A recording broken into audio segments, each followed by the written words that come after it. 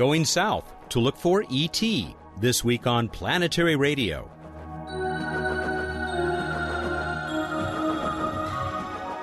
Hi, everyone. Welcome to Public Radio's travel show that takes you to the final frontier, and this week to Argentina. I'm Matt Kaplan. Our guest is the director of Southern SETI, the only continuous search for extraterrestrial intelligence in the Southern Hemisphere. Guillermo Lemarchand will tell us why his project is uniquely exciting.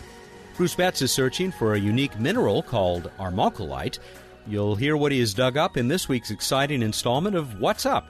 And Emily Lakdawalla will be along shortly with a great new space Q&A segment. We can only spare a few moments for space news, led by the return to Earth of Space Shuttle Atlantis. The crew made a safe landing on Friday at Edwards Air Force Base in the Southern California desert. Passenger Sunita Williams ended her nearly 195 days in space aboard the International Space Station. How do spacecraft manage to take beautiful pictures in near total darkness? Emily wants to shed some light on that subject. Here she is. I'll be back in a minute with Guillermo Lemarchand.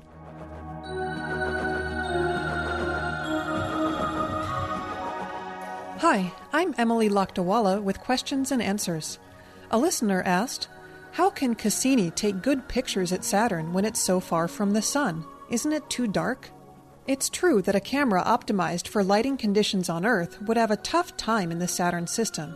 Saturn is almost 10 times farther from the Sun than Earth is, which means that the Sun is about 100 times weaker there.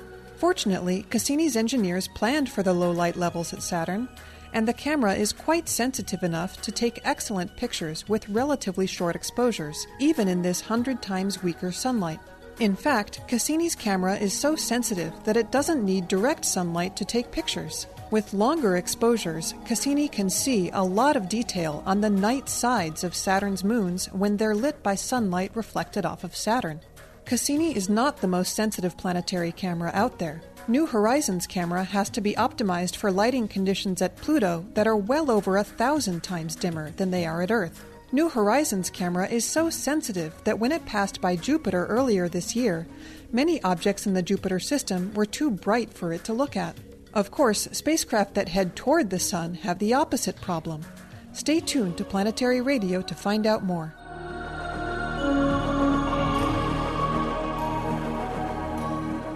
Guillermo Lemarchand began his personal search for extraterrestrial intelligence while still a physics student at the University of Buenos Aires.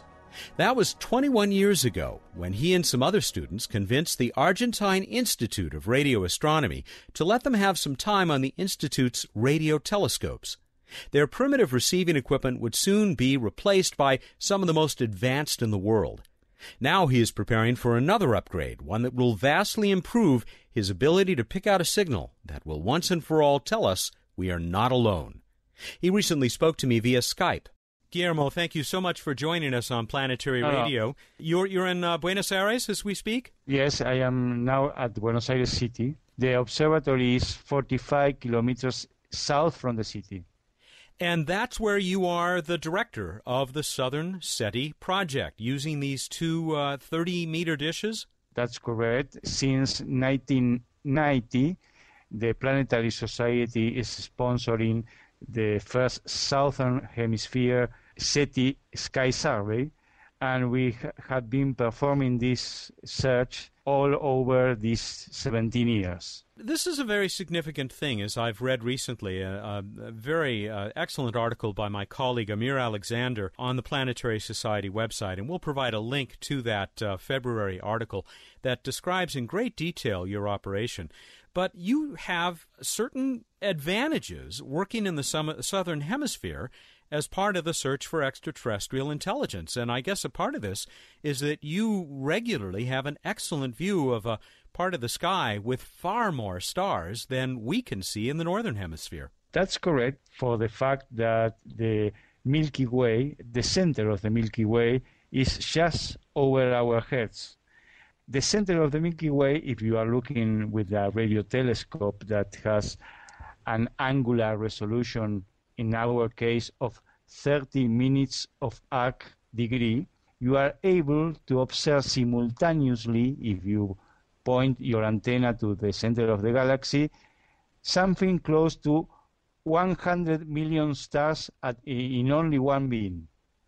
So that is a great advantage because in the northern hemisphere, you don't have that opportunity because you cannot see the total part of the galactic plane where most of the stars are. So something like 100 times as many stars at any point that within that plane that you may point your telescope.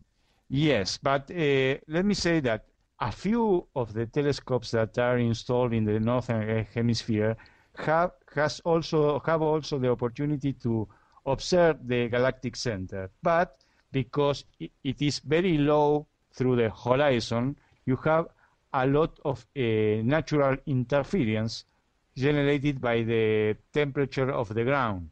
Okay, so the quality of the observation from the northern hemisphere when you look at the galactic center are very low because of the noise that you get in those observations. In our case, in our particular case, the galactic center is almost at the zenith of the sky, at the central part of the sky during several parts of the year. Okay? And so just like with optical astronomy, the higher the object you're looking at is in the sky, the better off you are. Yes, that's correct. But the second advantage that we have is that we have two telescopes, and one of them is dedicated half of the total time for SETI projects. I didn't know that. That means at least 12 hours a day, we have the opportunity to use our telescope to perform SETI observations. And that is a real advantage considering that it is very difficult to obtain observation time in other radio astronomical facilities around the world. That's a tremendous advantage where only a tiny percentage of time on many of the major instruments in the Northern Hemisphere is available for SETI.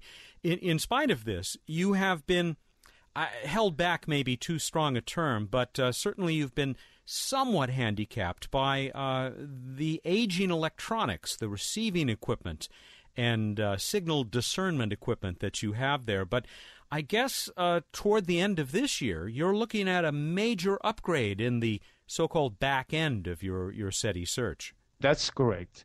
In 1989, almost 20 years ago, the Planetary Society helped us to build a twin version of the backend that were operating at those days at Harvard that was called the META project. In 1990, 1 year later, we dedicated the first high-resolution spectrometer for making SETI research in the Southern Hemisphere. For the first time in history, there were two telescopes, one at Harvard and the second one near Buenos Aires, performing SETI research with an extraordinary high resolution in frequency. That was done from 1990 to 1995. That was the date when the spectrometer at Harvard was changed for a second generation called the Beta system that was also built with the sponsorship of the Planetary Society. But in our case, we were performing observation over all these years with the same spectrometer that was an 8.4 million channel analyzer with a spectral resolution of 0.05 Hertz. That was an extraordinary resolution. Now, again, with the sponsorship of the Planetary Society, we are planning to build by the end of this year a new spectrometer to replace this META 2 spectrometer that will have 256 million channel analyzer. Good Lord. That will expand our bandwidth observation, instantaneous observation bandwidth. That means all the frequencies that you can observe at the same time with a factor of 600. That is a major improvement. It certainly is. And when you talk about 256 channels simultaneously, 256 million channels simultaneously, each of those 1 hertz wide. Yes, because when we started with the META project that has 0.05 hertz resolution, we thought that at that time that it was possible to detect those narrow band artificial signals. But during these years, there were several theoretical studies that show us that the turbulence that is within the interstellar media, this turbulence, the physical term is scintillations, disturb the hypothetical narrowband signal, making it more broader. So in that way, we don't expect any artificial signal below 1 hertz of narrowband. Oh. Okay, I don't know. My English was not. My phrases were not correct. I think you're doing an excellent job. But so obviously, this improvement is critical to the detection of these hypothetical artificial signals coming from other civilizations. That's correct. The advantage is that with this new spectrometer, we have other possibilities. For example, with the previous spectrometer, we were unable to detect very weak signals because the design of the spectrometer doesn't allow us to observe the same point in the sky for more than 20 seconds. If you are able to collect for more time photons that came from the same region of the sky, you have the possibility to improve a signal-noise ratio and to detect more weak signals, okay? Weaker signals. Yes. With this new spectrometer, we will have that opportunity too. So at the same time that we are making SETI observation, probably we will have the opportunity to make some serendipitous discoveries within astronomical frameworks. That's Guillermo Lemarchand. We'll hear more from the director of Southern SETI in 1 minute when Planetary Radio returns. Hey, Bill Nye, the science guy here. I hope you're enjoying Planetary Radio. We put a lot of work into this show and all our other great Planetary Society projects. I've been a member since the disco era. Now I'm the Society's vice president. And you may well ask, why do we go to all this trouble? Simple. We believe in the PB&J, the passion, beauty, and joy of space exploration. You probably do too, or you wouldn't be listening. Of course, you can do more than just listen. You can become part of the action, helping us fly solar sails, discover new planets, and search for extraterrestrial intelligence and life elsewhere in the universe. Here's how to find out more. You can learn more about the Planetary Society at our website, planetary.org/radio, or by calling 1-800-9-WORLDS. Planetary Radio listeners who aren't yet members can join and receive a Planetary Radio t-shirt. Members receive the internationally acclaimed Planetary Report magazine. That's planetary.org/radio. The Planetary Society, exploring new worlds. Welcome back to Planetary Radio. I'm Matt Kaplan. Guillermo Lemarchand directs Southern SETI, the search for extraterrestrial intelligence based near Buenos Aires at the Argentine Institute of Radio Astronomy, or IAR. Guillermo, before we run out of time, I want to talk about something else that you're doing as part of the Southern SETI search, and that is use of these natural cosmic masers, which do for microwave radio radiation what lasers do for light, that they may actually amplify the signal coming from an alien civilization. That's correct. It is a tremendous advantage. Let's say that a typical astronomical maser had the possibility to amplify a signal with a factor of 10 to the 7 to 10 to the 11. So we are talking about an amplification factor between 100 million and 10 billion. You can be detected if you send a weak signal at the same resonant frequency of the maser, of the astronomical maser, through the direction of that astronomical maser. You can be detected from any part of the galaxy. Not bad in terms of gain, as you talk about. Yes. And these are really just clouds of interstellar gas. Yes.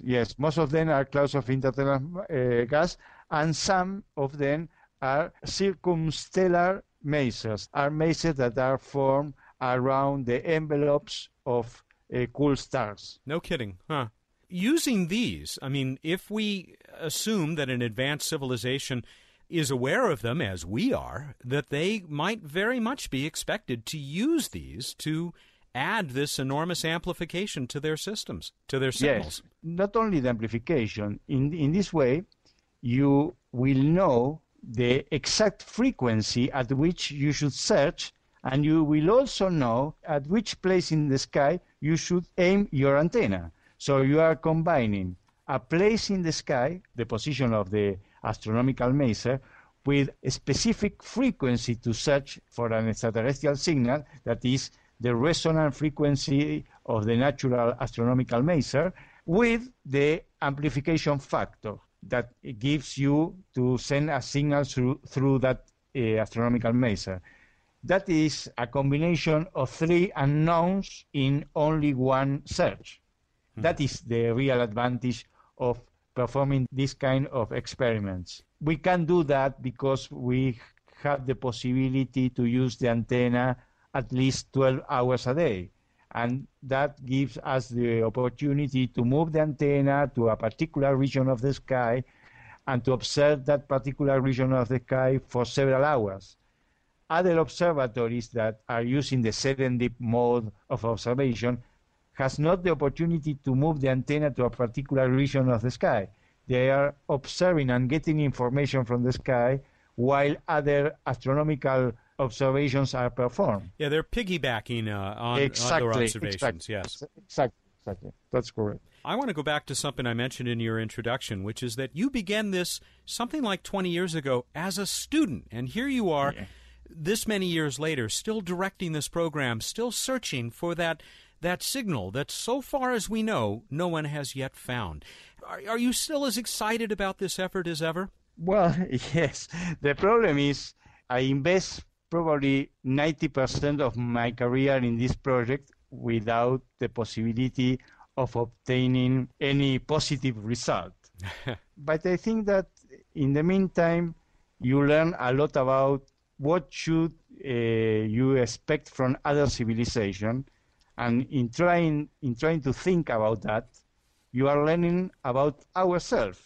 You are learning about the history of the humanity, what things should the humanity change in the future, what we know about the universe and what we don't know about the universe. That is, I think, is the most important teaching of doing this kind of project. Very well said. I want to congratulate you on what you are accomplishing there. And I would love to check back with you when this new receiver, based on the Serendip 5, built by Dan Wertheimer's team at UC Berkeley, when that is up and running, which you said to me might be early in 2008, sometime in 2008? Sometime in 2008. It depends of a lot of factors, because we will start building it at the end of this year, and it will take some months to do that, and then some months to send that equipment to Argentina, and some time to install it into the observatory. Sometime between May and July of next year will be in operation. Then we will plan to talk to you in about a year when you achieve the SETI equivalent of first light. Well, we can do that, and if we do it before, I call you. Excellent. Thank you very much. Guillermo Lemarchand is a physicist in Argentina, where he is the director of the Southern SETI Search at that facility operated by the Argentine Institute of Radio Astronomy just outside of Buenos Aires. We will be right back with Bruce Betts for this week's edition of What's Up after a return visit from Emily.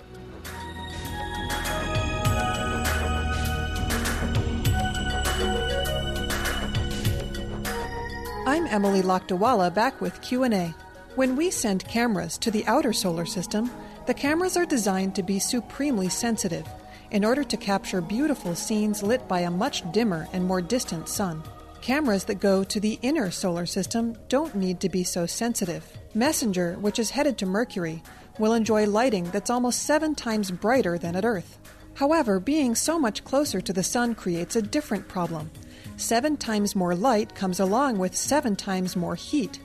All of Messenger's instruments and electronics are shielded from the sun by a reflective sunshade bolted to one side of the spacecraft. As it studies Venus and Mercury, Messenger must always keep its instruments protected under that parasol. Without it, Messenger would quickly overheat and the mission would be over. Got a question about the universe? Send it to us at planetaryradio@planetary.org. And now here's Matt with more Planetary Radio.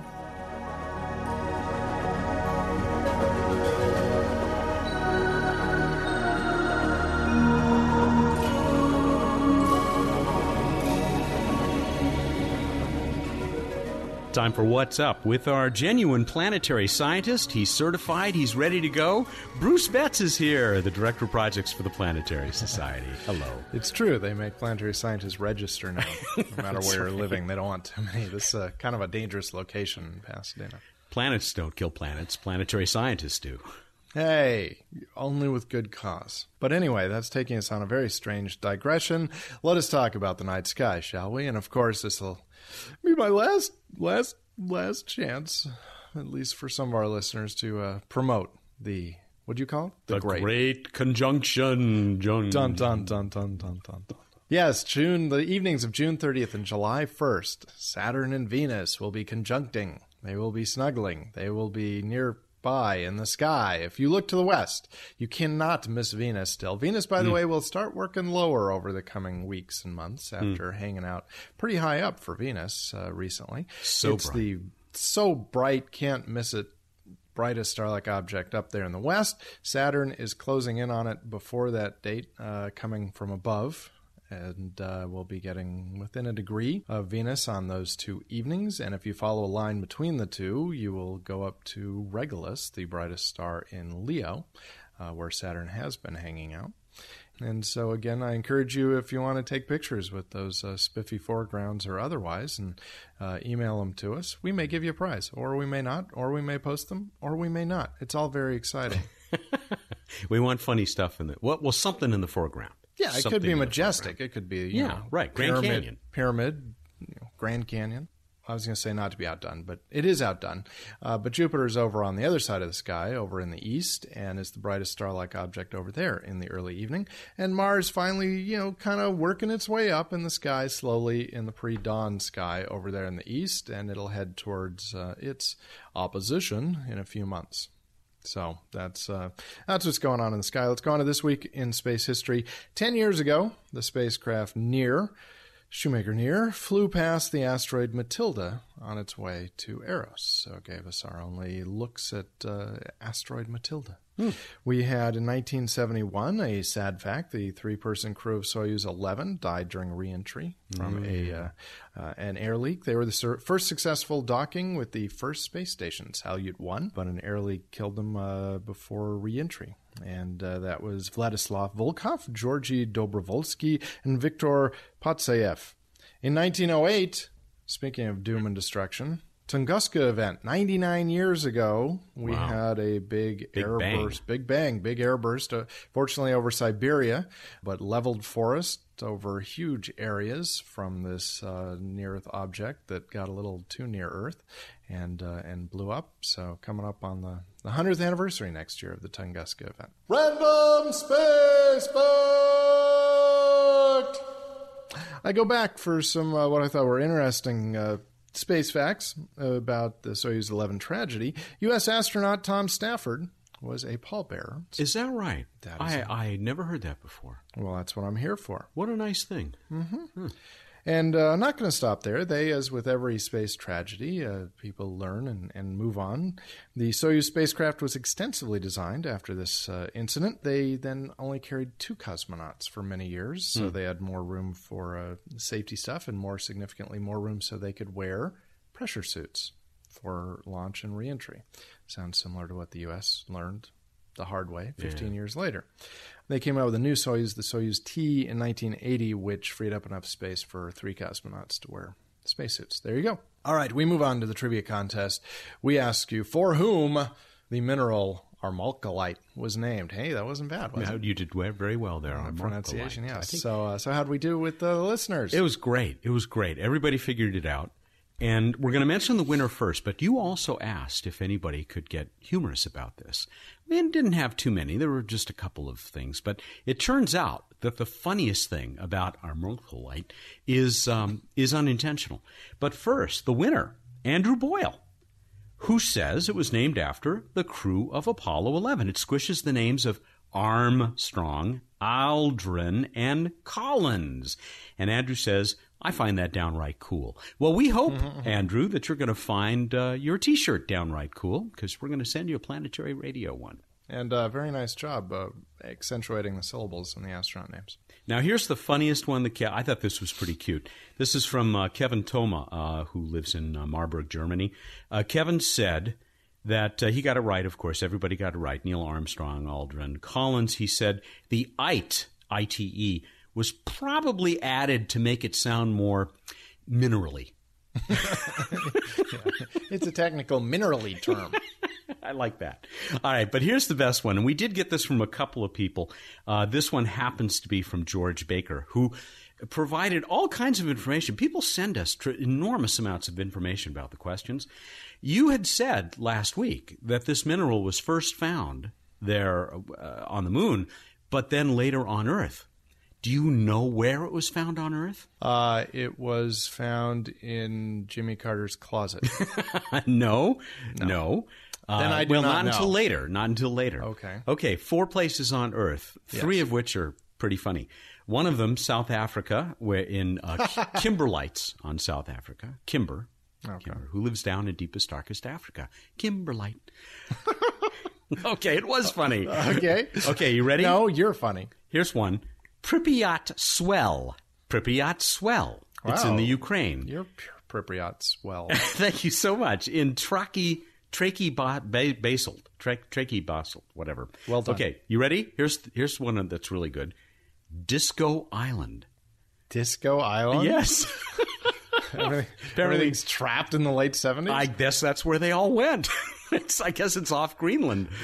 Disco Island. Okay, and here it is, the number 1 place to find our Armalcolite on Earth, Smoky Butt, Garfield County, Montana, in lamproite dikes and plugs. Well, there you go. Who knew there was such interesting? I got nothing. And what an honor for the Apollo 11 astronauts. It's true. They will be forever known in Smoky Butt. All right. Smoky Butt? Smoky Butte, I'm sure, but it's enhanced for your listening pleasure. Okay, you're having a little fun with us there. Let's go on to another trivia contest, and you can do something a little different here. This is not just Google it and find the answer. This is apply some, I don't know what, some kind of skill, or at least some time. What space shuttle mission patch? Of course, the space shuttle just having been up. What space shuttle mission patch is most similar to the current Planetary Society logo? Okay. All comparative shopping. So check out the current Planetary Society logo. It's been our logo for a few years now. And compare it to space shuttle patches. And I thought it was pretty obvious and straightforward. We'll see what the listeners think. And go to planetary.org/radio to send us your entry. Going to make you work for this one. You've got until July 2nd, Monday, July 2 at 2 p.m. to get us that answer. And, of course, the funny stuff made us go really long, so say goodnight. Good night. Thank you, everyone. Go out there, look up in the night sky, and think about Suede. Suede? Suede. What's up with Suede? I can't come up with anything that's up with Suede. He's Bruce Betts, the Director of Projects for the Planetary Society, and he joins us every week here for What's Up. Nice hush puppies.